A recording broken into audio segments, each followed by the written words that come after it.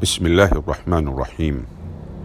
In the name of Allah, most gracious, most merciful. How can we increase the love of the Prophet Muhammad in our hearts? Loving the Prophet, peace and the blessings of Allah be upon him, is an act of obedience to Allah and a means of drawing closer to him. Loving the Prophet, peace and the blessings of Allah be upon him, is one of the obligatory duties in Islam. The strength of love for the Messenger, peace and the blessings of Allah be upon him, is connected to the Muslim's faith.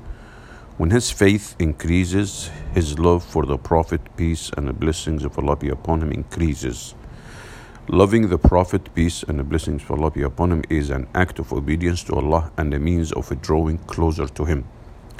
Loving the Prophet, peace and the blessings of Allah be upon him, is one of the obligatory duties in Islam. It was narrated that Anas said, the Prophet, peace be upon him, or peace and the blessing of Allah be upon him, said, "None of you truly believes until I am more beloved to him than his father, his child, and all the people." Narrated by Al-Bukhari and Muslim. You can increase your love of the Messenger. You can increase your love of the Messenger, peace and the blessing of Allah be upon him, by realizing the following. Firstly, he was sent by his Lord, who chose him above all of creation to convey the religion of Allah to mankind. Allah chose him because he loved him and was pleased with him. If Allah were not pleased with him, he would not have chosen him. So we must love the one whom Allah loves and be pleased with the one with whom Allah is pleased. We must realize that he is the close friend, Khalil of Allah, and that close friendship is a higher status and it is the highest degree of love. It was narrated that Jundub said, "I heard the Prophet, peace and the blessings of Allah be upon him, say, I declare before Allah that I have no close friend, Khalil, from among you. Allah has taken me as a close friend, as he took Ibrahim as a close friend. If I were to have taken a close friend from among my ummah, my nation, I would have taken Abu Bakr as a close friend." Narrated by Muslim. Hadith number 532. Secondly, we should realize the high status to which Allah has raised him, for he, the Prophet, peace and the blessing of Allah be upon him, is the best of mankind. It was narrated that Abu Hurairah said, the Messenger of Allah, peace and the blessings of Allah be upon him, said, "I will be the leader of mankind on the day of resurrection. I will be the leader of mankind on the day of resurrection, the first whose grave will be opened, the first to intercede, and the first to be asked to intercede." Narrated by Muslim, Hadith 2278.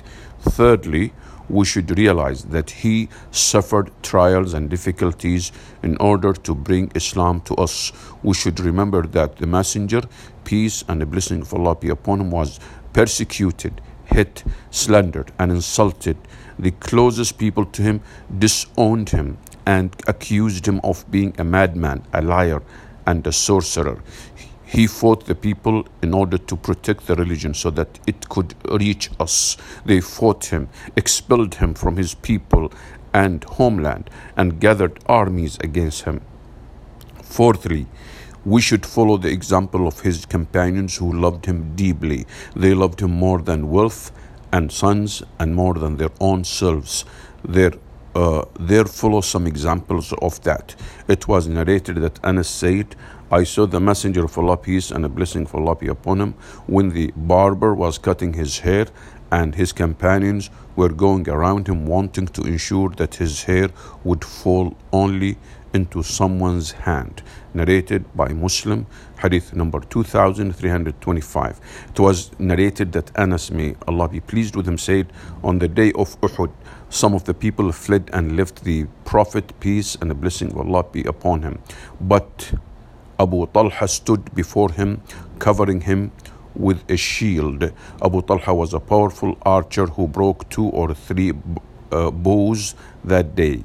When a man passed by carrying a quiver containing arrows, he would say, "Give them to Abu Talha." Whenever the Prophet, peace and a blessing of Allah be upon him, raised his head to look at the people, Abu Talha would say, "O Prophet of Allah, may my father and my mother be sacrificed for you. Do not raise your head, lest you be struck by an arrow shot by the enemy. My neck is before your neck." Narrated by Al-Bukhari, hadith number 3600. And in Muslim, hadith number 1811. Fifthly, you should follow the sunnah. You should follow his sunnah in word and deed, so that his sunnah is the path you follow in your whole life, and you put his words before any other words, and put his command before everything else. And you should follow the aqidah belief of his noble companions, and the aqidah of the tabi'een who followed them, and the aqidah of those who followed their path until the present day, namely Ahl Sunnah wal Jama'ah. And avoid bid'ah, innovation in religion, especially the Rafidis, Shia, for their hearts are hardened against the Messenger of Allah, peace and the blessings of Allah be upon him, and they give their imams precedence over him and love them more than they love him. Hence, deviation from that deen. We ask Allah to help us to love his messenger, peace and the blessings of Allah be upon him, and to make him dearer to us than our children, parents, families, and ourselves. And Allah knows best.